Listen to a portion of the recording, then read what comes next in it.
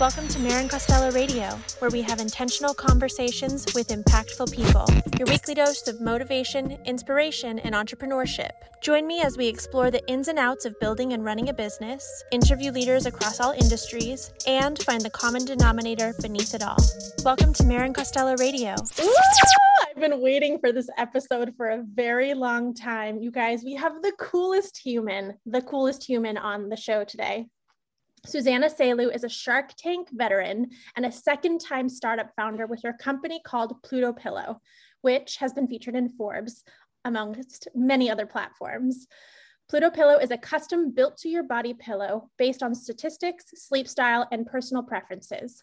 Pluto customers take an online survey that asks about their sleeping position, current mattress, heat preferences, etc., and builds a custom pillow based on the user's information. I personally received my very own Pluto pillow recently, and I can tell you this product is absolutely amazing. Susanna is one of the most well-rounded and interesting humans that I've had the pleasure of meeting, and I'm so thrilled to share her story with you all. Susanna, welcome to the show. Thank you so much, Marin. I'm so excited to be here and finally dive into a conversation with you. So much same. I mean, I know for a fact that an hour is not going to be enough time to talk about all things Susanna. So we're definitely going to have you on again, maybe more than once. We'll try to fit it in all. So there's going to be a sequel to this. I love it. So we like to start the show with a question that kind of brings us back to the early years. Can you tell us about little Susanna? Let's see, little Susanna. I would say little Susanna was always very curious, and she was an only child. She had a lot of time to herself, and there were interests that were, I think, a little strange. Like she would really concentrate on getting her handwriting a certain way. She would try to solve puzzles. She loved video games. She really liked cars. And above all, she was an adrenaline junkie from day one, trying so hard to ride the tallest roller coasters, trying to skydive as early as possible. And even though I couldn't do that until much later, that was like one of the bucket lists. And I would like keep a list of like also like compound words. So she was a really strange little girl. She didn't feel like she belonged a lot, I think, in school. And so she was able to carve out space for herself to find, little hobbies and joys. And she loved books among all. Yeah. I love that. I find that our roster of guests that we've had on the show, that is often a thread that runs through all of our childhood stories of like, oh yeah, we were black sheep. We didn't feel like we belonged. So then we created our little worlds, our own, respective worlds that kind of amplified and supported that uniqueness. So yeah, and I think what made you kind of didn't belong or unique in a certain way is what creates that kind of individual as you grow and develop into your true self. Exactly. So your introduction to entrepreneurship started very young. Can you speak to your example growing up of building companies? Yes. So my examples were my parents. So as I mentioned, I'm an only child. And because I'm an only child, I had a really front row seat to all of their, I'd say, business and adventures, because they treated me not like just a child or a daughter, but they really saw me almost as a friend. And I saw them both as friends as well. And this world that we were kind of tackling together. And through that, I haven't ever seen them work for a certain company ever in my life, ever since I was born. And whether or not that's right in terms of, providing for the family, I've just seen them jump from different businesses. And the businesses range from a fried chicken store, an Energizer drink company, a shower filter company, and then donut stores, huge sewing factories. The list goes on. I think my dad had an oil company at one point. And then it wasn't until they started their business of liquidation or reverse logistics, which was how, when you return something to like Target, Sears, JCPenney, they would take in all these returns and then wholesale them to retailers. And that was like their kind of main business that they've done until they retired. And so just throughout my life, I've just seen all the highs and all the lows. And through that, I thought that was such a cool life to live, even among all the lowest of lows. Yeah. I mean, that is truly being an adrenaline junkie at its finest, right? The road to entrepreneurship is a wild one. It is every day. Every single day. So what I think is so interesting about your story, and it differs from mine in this way, is that your parents explored different options. My parents were also entrepreneurs, but they did the same thing for 40 plus years. So I was able to kind of see them through the ups and downs of one particular industry. What I think is unique about you is that you got to see your parents throughout a bunch of different industries, which I imagine kind of maybe gave you freedom or permission to explore other options and not say, this is one thing that I've committed to and it's going to be this or bust. I feel like there's some freedom in that a little bit. I think for sure, even though, entrepreneurship is one route, because businesses can be so different, there's no blueprint. And because of that, I think they've also always been so supportive in whatever hobby I chose. And I remember there was a time that was like really difficult in terms of financials, but I was like 4 or 5 years old, and they, kind of got a couple of dollars together. I mean, a lot of dollars together to buy my first computer. And it was really, really early on. And I remember that. And so they've been, just so supportive and like showing me the world, and whatever they felt like I was interested in, they would support that all the way until I'm just like one day not that interested anymore. So I'm really grateful for that. That's amazing. We are supposed rivals. You went to USC and I went to UCLA. We've discussed this already. We're like, do you really care? I'm like, I don't really care. No, I don't think I was all the way there in terms of the football games. Something I kind of regretted. I think I was so like motivated to graduate as early as possible and to begin my work career. You graduated in 3 years, which graduating in 4 years from USC is a huge feat. I mean, you, miracle human, did it in 3. Explain yourself. How did you do that? Well, interestingly, I lived at home throughout my whole college years, and I commuted an hour and a half each way to USC actually. Because of that, actually, I never had that college experience. So something that I think I do look back and think, maybe I missed out on something there. But I was just so, again, motivated to learn as much as I can, get through classes. I was like the nerdiest person ever, did everything as fast as possible, took all of the summer classes. I just wanted to graduate and start my business or just start something. I don't know why. I think for school, I wasn't a huge, I was good at school, but I don't think I was a fan of the whole process. I really wanted to go out and explore as early as possible. So I graduated at 20. I think before That's a little amazing. bit. We're similar in that regard wherein I got, so impressive. No big deal. No big deal. I think I'm similar in that regard as well, because the reason why I think I got good grades is because I worked so hard, not because I was naturally good at school. I was always just craving work. I just wanted to work. Wow. I think same. Yeah. Same, right? Yeah, for sure. Yeah. So, and I wasn't, it's not like, I could just magically get good grades too. I had to work very hard for that. Oh, yeah. For sure. For sure. You worked on a bamboo project. Can you explain this project and how it turned into a company and how you then sold it? So much similarity to pillows, right? Right. But yeah, and I think we were talking about how there is, some similarities there in terms of the bamboo being a theme of your jewelry. And I feel like that was a really cool story I learned about as well. But I was actually a junior at USC.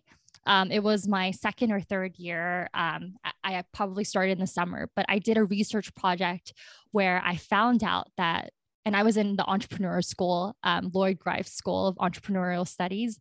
And I found out that 27,000 trees were cut down a day for toilet paper. And young me was just like, that is so not worth it for a few seconds of use. And I, was looking online for different alternatives. And then one alternative that was really popular was recycled toilet paper, which means that you get all the papers from like receipts, things like that. And you go through this like chemical process. And a lot of people online actually develop some kind of sensitivities to this paper. And so I was just thinking there just has to be a better way. Again, like I've always had this thing where like, I really want to impact the most, like as many people as possible through the things that we touch and feel and use every day. I guess what better kind of way to do that than toilet paper, I guess. And then, so I went through, exploring different options like sugarcane or even cotton. And then I found out, bamboo is a weed. It's naturally antibacterial, antifungal. You cut it, it keeps growing. And so didn't know too much about the business world in terms of starting a bamboo toilet paper company. I don't think my parents have ever been in the paper business, but I just got so motivated for some reason. And this was like more than 10 years ago now, I feel, to start this in terms of, drawing out all the packaging, why I felt this brand has to exist in the world, going through and looking for like bamboo suppliers here in the US and, in different parts of the world where it was, better to grow this certain type of bamboo. And then, slept on different kind of like paper factory floors. I remember trying to get this product out and then putting it on Amazon. And after about a year or so, it became the number one selling bamboo bath tissue on Amazon. To be frank, though, to be fair, there wasn't a lot of bamboo toilet paper back then. So, but it was my first taste of like getting into the consumer products world. And it was a whirlwind. And we did that for 3 years before I sold it to a distributor in the East Coast in Minneapolis, who then places it in all of these brick and mortar stores. So it's not online anymore, but it was called Cora when it was. And that was my first taste of my own business. Were you still in school when you launched it formally, or had you graduated? I was still in school. I had a year left. So I was working on developing the product and the design and everything. And then I graduated and I went into it full time. Wow. So at the time of graduation, you said you had a year of preparation. Walk us through those processes of the different steps that you took to get your product from conception to market, because that's pretty fast, all things considered. Yeah, I think I'm always kind of trying to fast track things. And even, we'll touch on Pluto in a bit, but that only took me 9 months from idea, neck pain to launching. And so once I get, this idea to do something, I usually work really fast because I don't need it to be perfect for it to be out in the market yet. I just want to see it out there and then continue to tweak along the way. And so I was lucky during my time at USC because that last year, it was all about entrepreneurial studies. So I got all of the, the general classes out of the way. And, that class was all about bringing your ideas to life, writing a business plan for it and presenting it. And I kind of just used Cora to go through that whole year. So it was a great launch pad for the business later on. So I think I cheated there a little bit. No, I think you were resourceful. I think that just shows how resourceful and savvy you are as a business person. I think that's so impressive. So thank you. Between selling Cora and starting Pluto, what did the journey look like in between for you? After you sell a company, I think that was my first, again, taste in, I was working on that business for so long. It became such a core part of my identity that after I sold it, I was actually a bit lost for some time. I was taking my time in that I wanted to see what I wanted to do next, but I felt like a core, like a good chunk of, my early years was devoted to that, even though it was only 2 or 3, but it felt very like compounded and compressed into a time period. And so I kind of took my time again to think about, let's explore different industries again, and kind of going back to the mindset that I've had as a kid, dabbling in cars. Like there was a time when I started go-karting a lot. I started going to the racetrack a lot. I try to learn as much as I can about real estate because my parents were also getting into real estate at the time. And I wanted to learn a lot about, investment properties and managing properties and all of that. So I did that for some time. I also, went back and kind of learned more about their liquidation business, because by the time that I sold my business, their business was also kind of transitioning as well into, different, that business can go into logistics, it can go into warehousing. And so I was learning that as well. And I actually had a lot of ideas. Like I want to do like a rental car company that ultimately became Turo. Just kidding. I wish. And a lot of things in regards to cars. I had like a notebook of ideas that, never really went anywhere, but whenever I thought of something, I would just write on it. And then if things, kind of in my mind if something inspires me, then I would take that next step. And it wasn't until Pluto where I took all the way, like the steps all the way to the launch of the company. That's so cool. Let's talk about Pluto. Let's get into it. What was your first ping about potentially creating this company? Yeah. So I never thought I would run a pillow company. I can say that very confidently, Marian. But I think like many founders, the idea came from a personal experience. And in my case, I acted on it just like I acted on a lot of things, but this one more so. And as I mentioned, I always had this passion towards consumer products. How can we 10x the things that we touch and feel and use every day and impact the most amount of people? How can I dramatically improve upon these things from both a product and experience standpoint? And so, as I mentioned, I've always been a car enthusiast. And there was a time, between Cora and Pluto where I had a lot more time to take my cars to the track. I started go-karting a lot, suiting up, and I started to get really bad neck pain. And it got to a point where it started to affect my track times. So when I went to like tracks like Chuckwalla or Laguna Seca or Buttonwillow, like I didn't get as great times. Nothing was wrong with my car, but it's just because I couldn't turn my neck a certain way. And, things were bothering me. And, I started seeking help, family doctors, physical therapists. And I discovered that my pillow could be the culprit because I'd been sleeping on the same pillow for 10 years. And that's embarrassing to share at this point. But I remember naturally, I got super excited about a possible solution going into, offline, going to brick and mortar stores like Target, Bed Bath & Beyond, Costco, and feeling pillows through, thick plastic bags. And there were like racks and racks of pillows. But then after purchasing them and actually sleeping on them, I found that they weren't quite the right fit. And then online, obviously, there's a ton of products on Amazon. There's like 80,000 pillows. Everything is one size fits all, or adjustable ones that were cumbersome. And I just felt like it was such an afterthought of a product in 2017. So this was in 2017 when there were a ton of mattress companies coming out. Like every couple of weeks, there was like a new one after the Caspers and Tuft & Needle.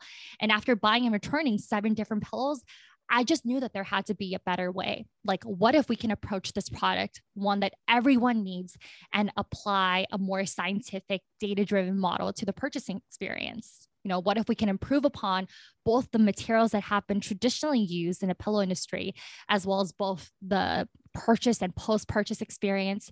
And so we were just very curious. I was just very curious. Later on, it was me and my co-founder that got really curious. And above all, we wanted to see if we can make a real impact to the pillow industry return rate.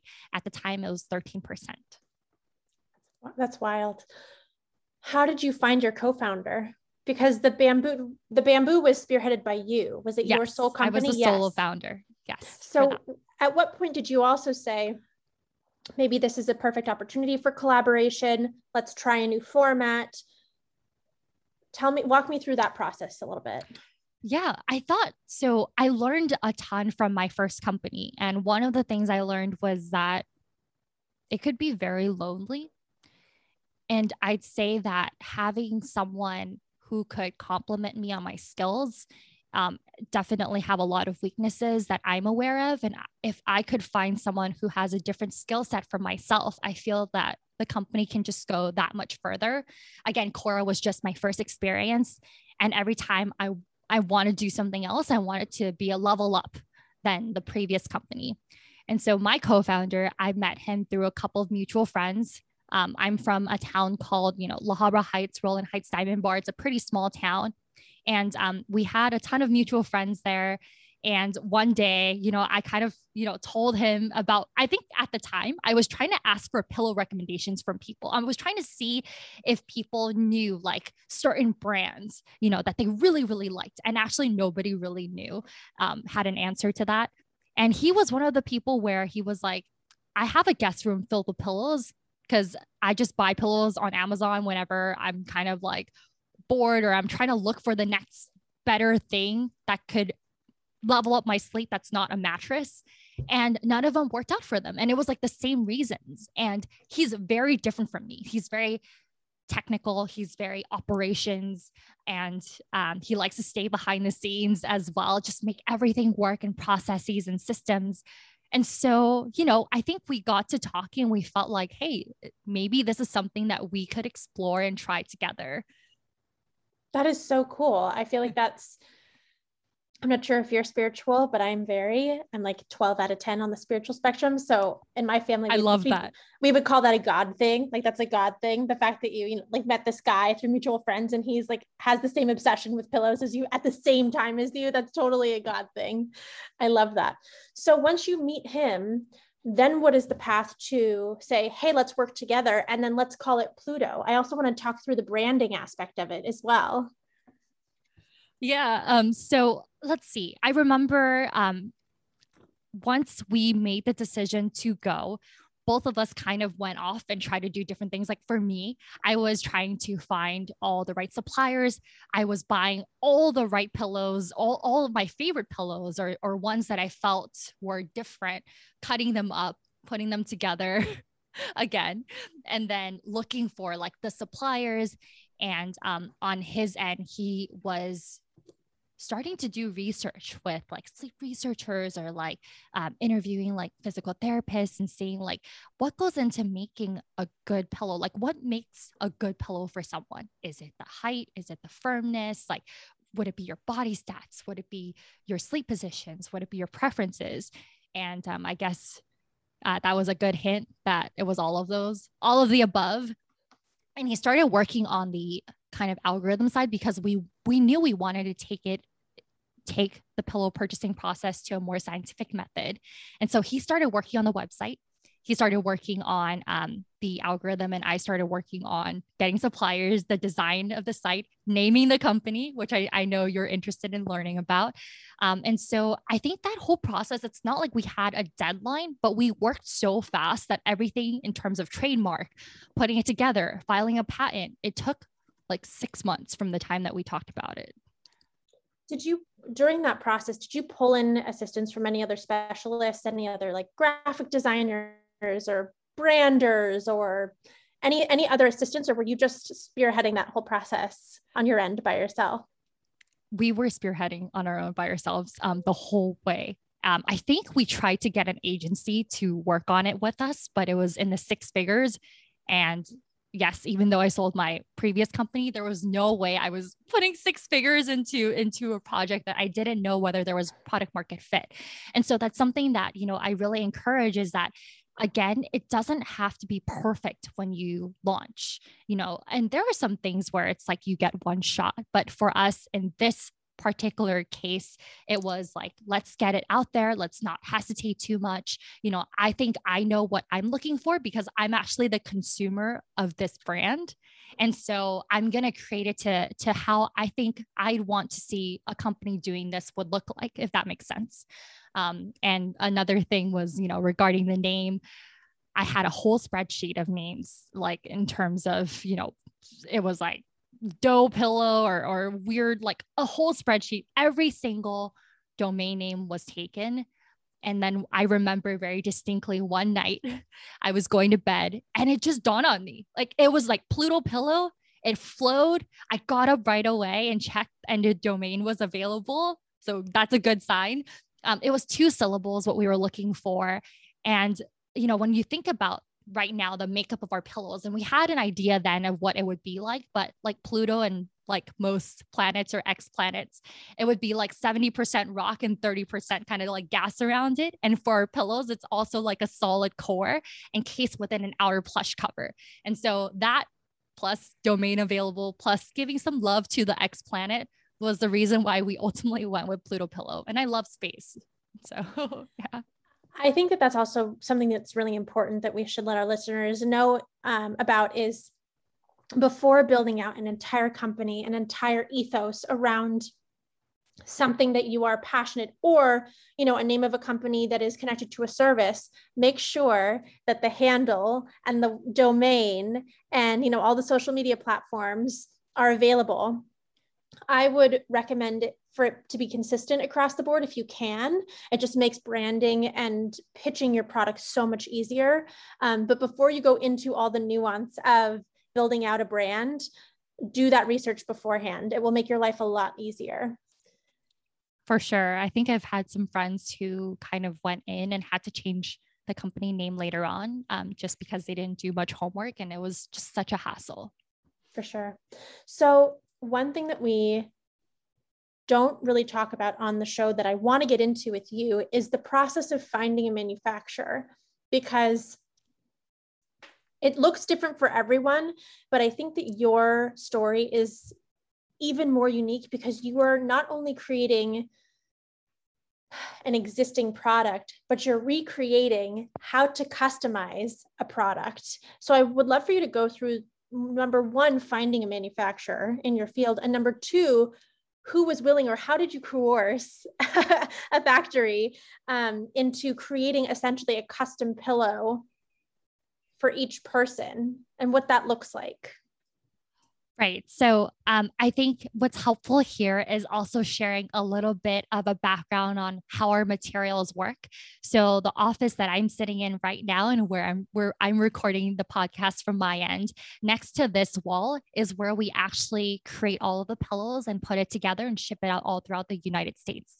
And so our job in the beginning was finding the right components. So things that we were looking for. So let's say in terms of the foam core, we really believe in a solid foam core because shredded foam can, you know, there's a lot of features about it that aren't good and they're like scraps made after you cut a solid foam core.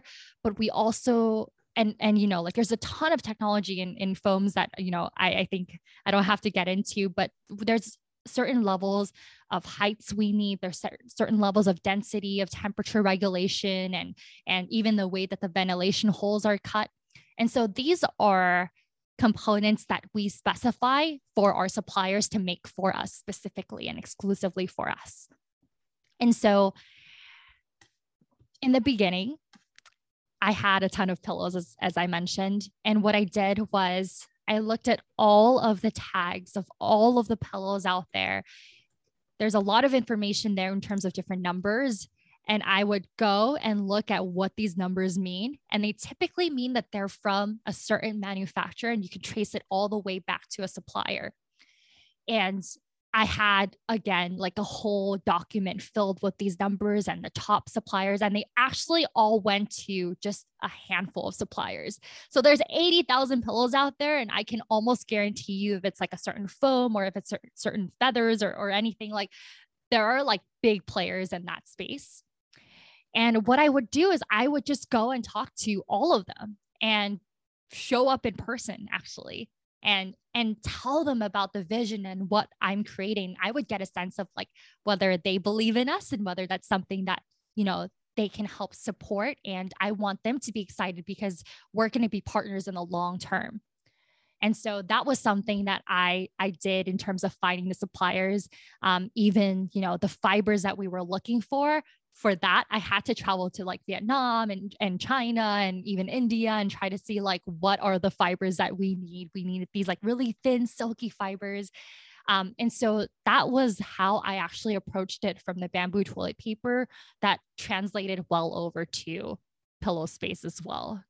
That was a really long-winded way, but hopefully, you know, that was our side. But again, like you mentioned, there's no blueprint. But I would say is that, like, you know, when you are looking for manufacturers and you're looking for a long-term relationship with them, it's worth visiting them in person, letting them get to know you and getting that vibe to see if this is something that they're going to actually support you in.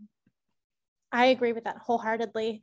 I think it's also really helpful for people to, again, being on the spiritual spectrum, energy is very important to me. So you can read people's energy, you can read their body language, you can see if you like their demeanor, you can also see the facility and see if it's a facility that you want to support, right? Because everyone runs their business a little bit differently. And in different countries, there's different regulations. So also making sure that, you know, everything is copacetic from, you know, if it's going to be a USA distributed product, you know, what that looks like overseas as well. I would 100% recommend the same thing. It is worth the trip. If you have the means to do it, it is worth it. Luckily, people are more comfortable with being on Zoom calls, as we are right now. Yes. That I think is one of the benefits of the pandemic from a, you know, a non-medical standpoint. But even so, I think that having Zoom calls and then going in person, you know, having the Zoom kind of be like the road to meeting someone in person, if you feel like it's a good fit, it's worth the trip. 100%. Sure. Yes. Even, you know, that's something that my parents instilled in me whenever they are looking into a new business. Instead of just like reading about it or even just hopping on the phone, they would go, even if sometimes, you know, they don't, there are times when we didn't really have the means to, but then they would make it a point to do so. And they've told me that, you know, it has really impacted the way that, you know, they've done business with their partnerships and their manufacturer suppliers over the years. I love that. I want to read an excerpt from your Forbes article. Selu made a conscious decision not to crowdfund, instead opting to self-fund the entire development process. Pluto Pillow launched in March of 2018 and began advertising heavily on podcasts, Facebook, and Instagram to reach millennial women, as she thought they'd be the most likely decision maker when it came to linens and bedding. Later on in the article, it speaks to the fact that men ended up being a massive, you know, customer base for you. But I want to go back to this, the funding and the financial part of your company and why you chose to self-fund instead of go with the financing route. Yes, that's a great question. So there were a couple of options I was looking at. I knew Quora was something that I spent very, very little money on to start. And I wanted it to be the way for this company as well, even though we had category defining aspirations, even from the time that we launched. One thing was, okay, we could try and find investors. At the time, direct to consumer was really hot. And it was a space where, you know, investors were very interested in, and we could go that route and be VC backed.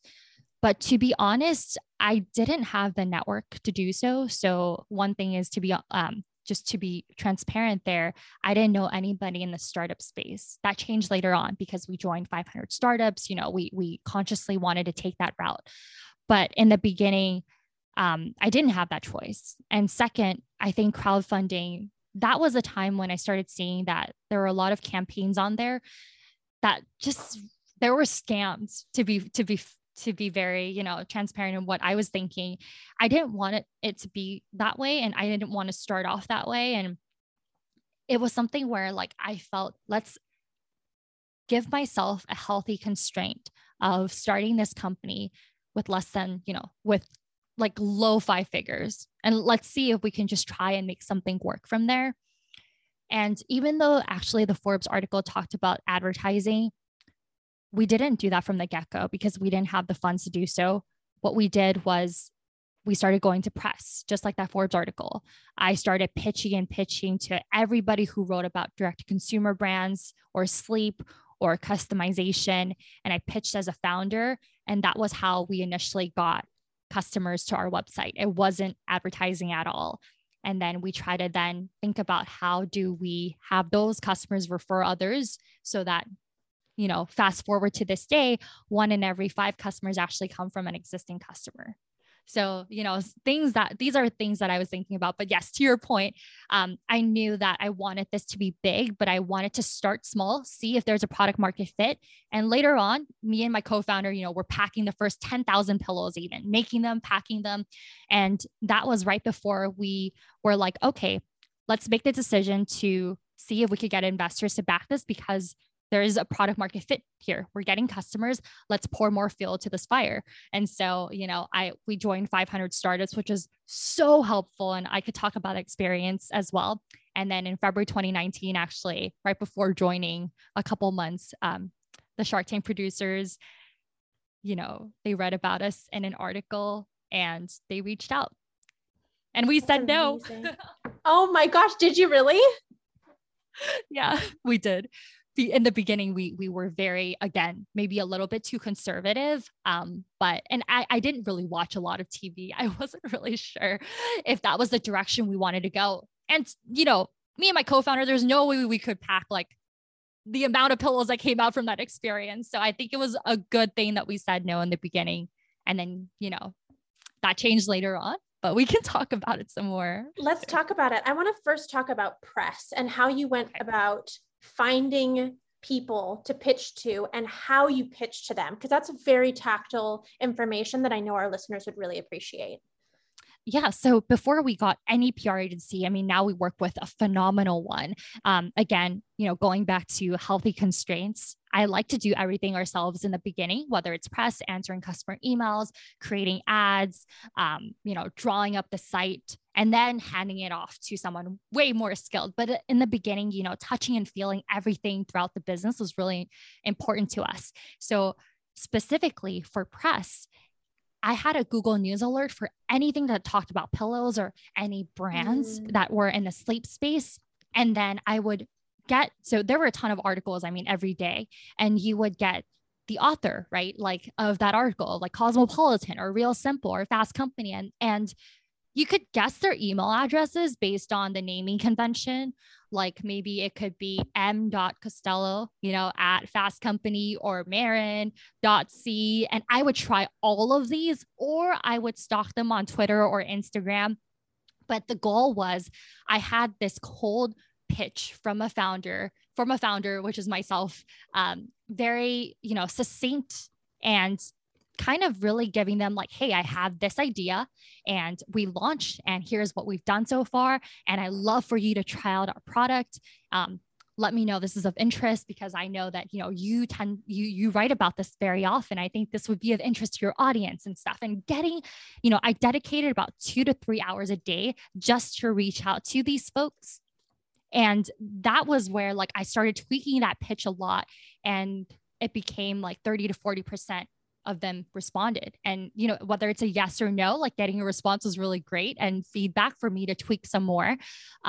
But that was how we initially got it. I remember my first article was on Business Insider, and that was huge for us. It was like a long form article. And the second one was Fast Company and Entrepreneur. And then it kind of like, once you got one, it snowballed into many. And I just, really refined my pitch over some time through that. And that was, again, like how we got out there. And it's probably really good for SEO as well. That's amazing. You did 2 to 3 hours a day of pitching for how long? How long did you do the press yourself before handing that off before either the press just started rolling in organically or before you switched over to a PR company? So we didn't switch over to a PR company until right before we were going to air on Shark Tank. So I was doing it for a pretty long time, because what I found was that these authors, they get press, these journalists, editors, authors, they get press pitches all the time from, agencies. And I think it's actually very refreshing when they see a pitch in their inbox from a founder. And so I felt that it still yielded the most results. But right before we were going to air on Shark Tank, I just felt like this was something that I can finally hand off to someone else, because I have a lot more on my plate and I need to prioritize my time a little bit better there.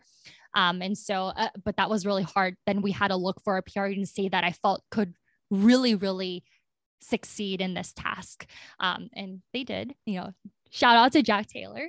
We love you, Jack Taylor, so much. Love you, Jack Taylor. Yes. Yeah. But I've done it myself for quite a long time because I felt like it yielded, again, a really successful rate of responses.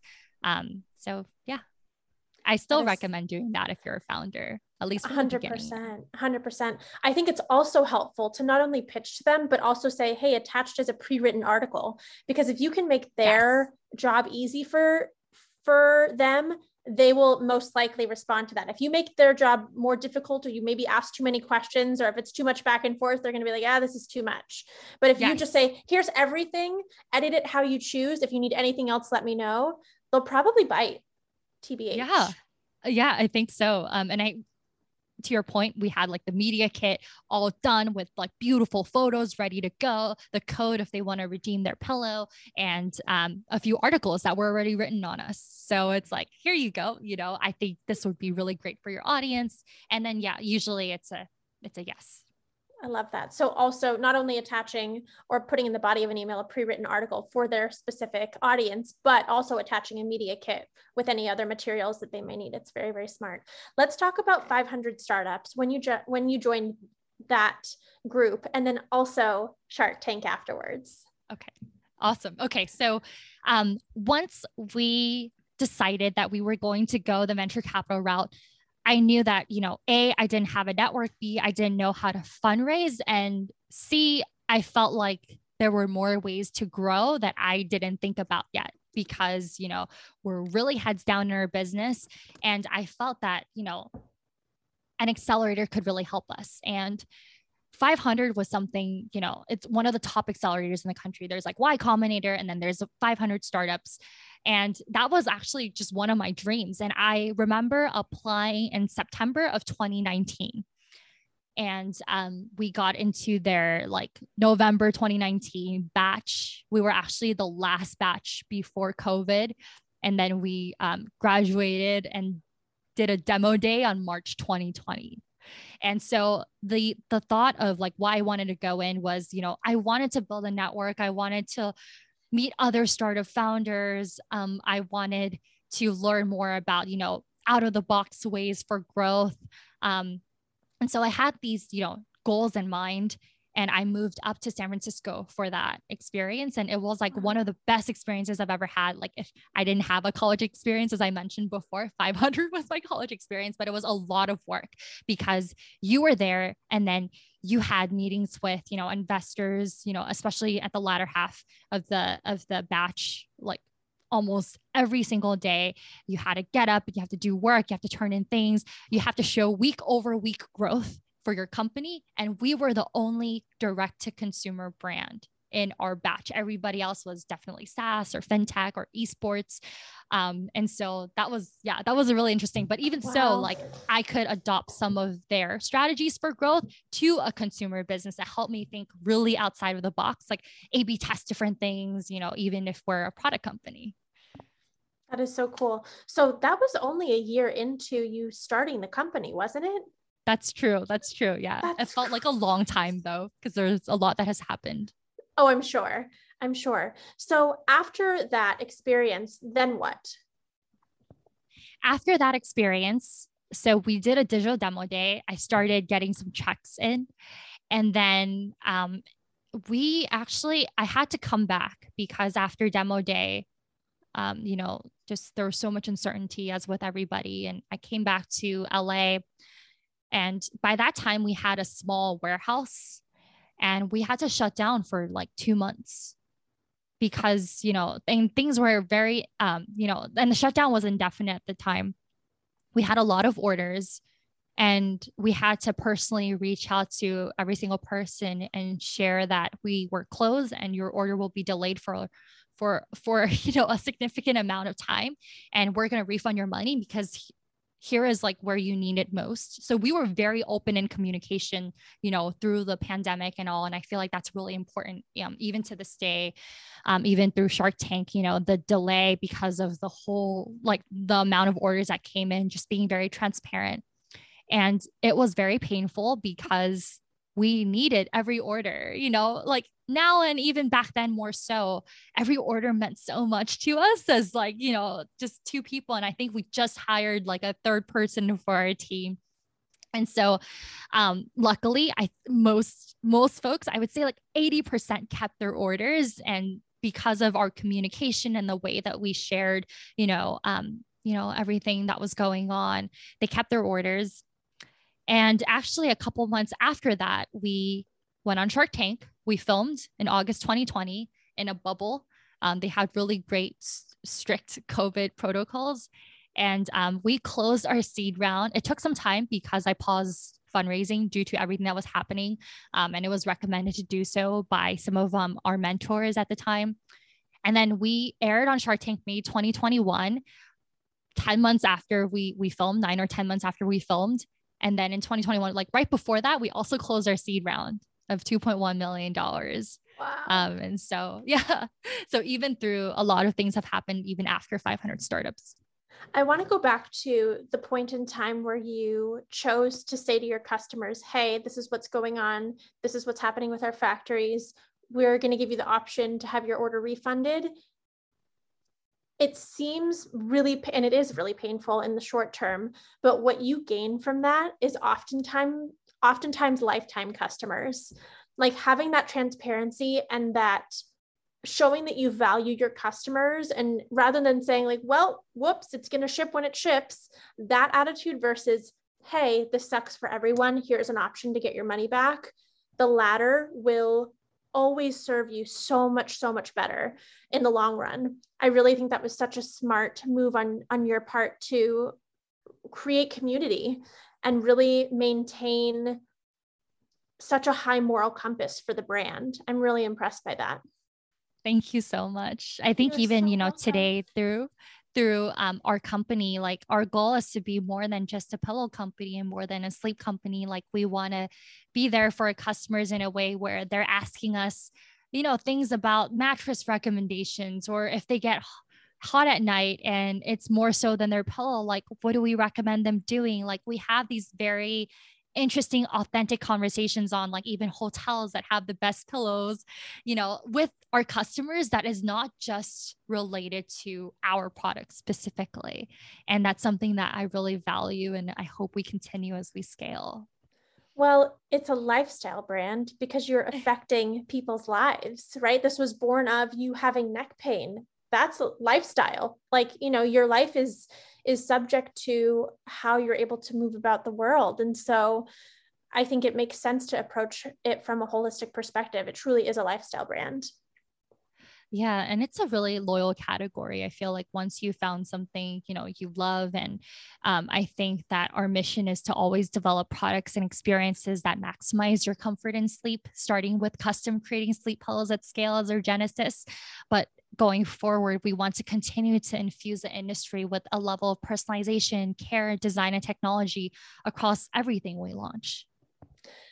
You are so kind and so personable and so approachable, but you're also such a beast. So I would like, in the business space, so I would like to selfishly, personally, talk about how you organize your day.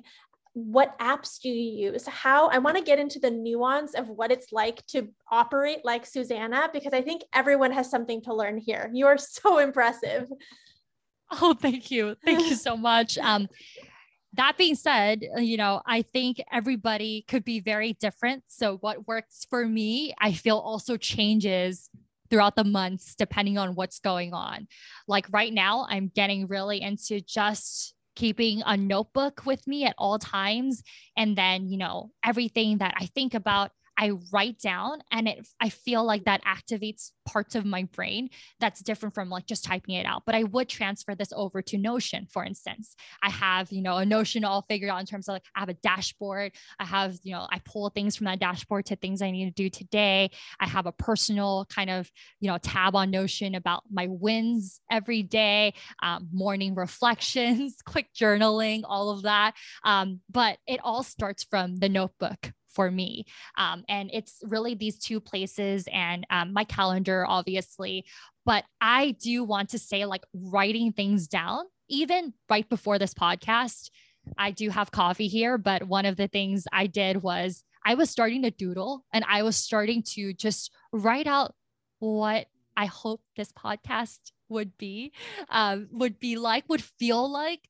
And I'm, really hard on myself. So that's something that, even as I'm talking right now, I'm just like, how do I do this better next time around? And so, yeah, that's how I go about organizing everything. We have a lot of projects going on too. We're about to relaunch our new website. It's a whole new revamp. We have a new product coming out that we just got a patent for, that we work with IDEO on, which is a design firm in San Francisco who made the first Apple mouse. We can't wait to launch this in the next 2 to 3 months. There's a lot going on, but I take it, bit by bit. Yeah, it's fun. I too am in love with Notion. I use it personally. We don't use it for the company yet, but I'm thinking about transferring all of our project management over to Notion just because it's such a cool platform. So we're not sponsored by Notion, but Notion, call me. Notion, call Maren right away. Yes. Right? I think even for us, we have a wiki on Notion on like how to respond to different customer inquiries, just like a database of that everybody could refer back on, like learn about our brand, like our tone of voice, our favorite brands that we would be friends with, things like that. That's all on Notion, organized on Notion. So I recommend it. It is a virtual notepad / project management system, but I would argue for creatives. It has beautiful visual components, and you're able to add in images. And in my mind, I'm able to map out my thoughts exactly how they appear in my mind's eye onto Notion. So if you are a creative and you're looking for a way to organize yourself, which is, oftentimes a struggle of creatives, highly, highly, highly recommend Notion if you're looking for a digital program. What other apps on your phone do you love? Do you use, or is it strictly Notepad and Notion? So Shopify, obviously. Shopify is a big one because we are on Shopify.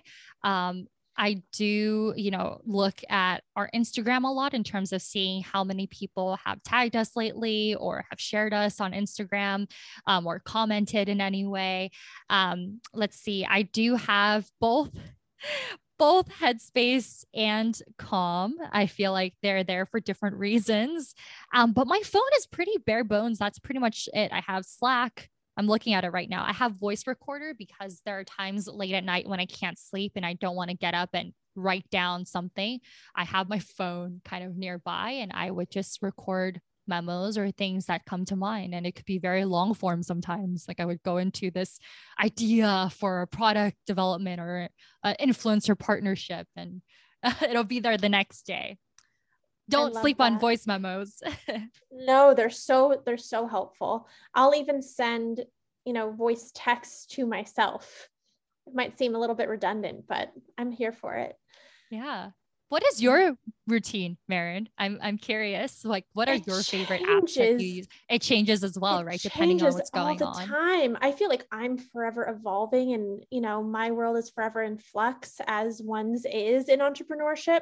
So I'm actually in the market to reassess and recalibrate and take inventory of what's working and what's not, because so much has changed in my personal life and in my professional life. So I think that I'll get back to you on that, but I feel like Notion is really speaking loudly from a business perspective. Yeah, for sure. And always going back to that notebook, if you're kind of stuck somewhere, I feel like, having pen and paper really helps hammer out details and get things out. 100%. Where does your confidence come from? And your sense of permission? You strike me as such a go-getter. And to me, it's like the word no doesn't exist. I feel like Susanna will find a way around the word no. So where does that come from? I think no does exist. It exists in my world. It's just like you mentioned, finding ways around that. And I think about this a lot, especially lately, because I'm someone who, again, like had a bit of a hard time growing up. Like in school, I don't feel like I always belonged. And there are times where I had to fake confidence and that would be enough. But there are other times where I'm looking to build actual durable confidence that endures when things aren't all rainbows and unicorns. And there's a saying that goes, confidence, the saying goes, like, I think, build confidence through competence. And that's something that I've leaned on a lot lately to try something that scares me, whether it's Pluto or whether it is trying to mix a song, on Launchpad and share it with my friends, or to just take the first step and develop the skills and resilience you need in your space, in your community.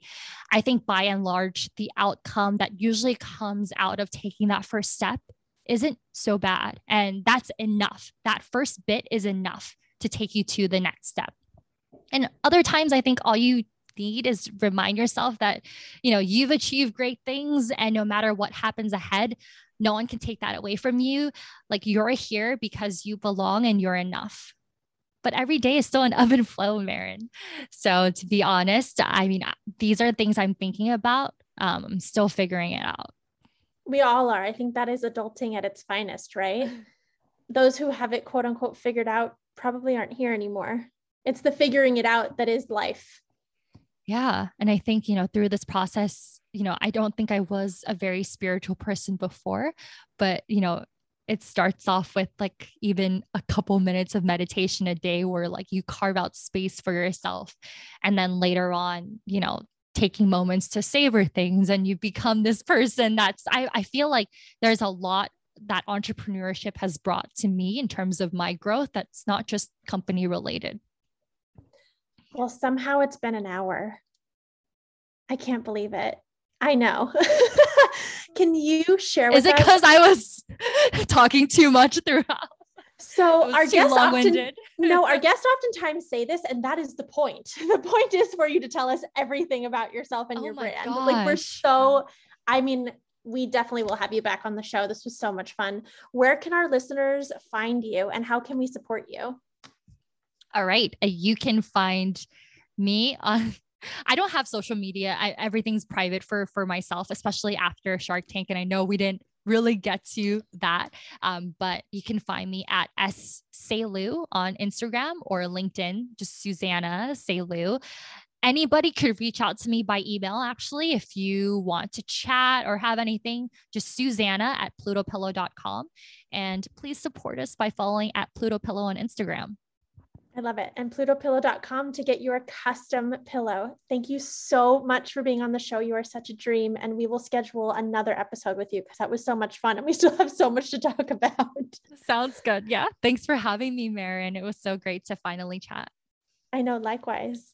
Ladies and gents, that interview was beyond. A massive thank you to Susanna for coming on the show. Another huge thank you to our hosts at Dash Radio and producers at Island City Media. If you liked this episode, you can listen to it again and again on Spotify and Apple Podcasts. Please be sure to leave a review so we can continue bringing you the people and conversations that you love, just like Susanna.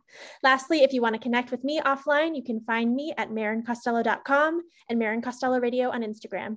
Have a beautiful day, everyone. Thank you so much for tuning in, and we will see you next week with another amazing guest on Maren Costello Radio.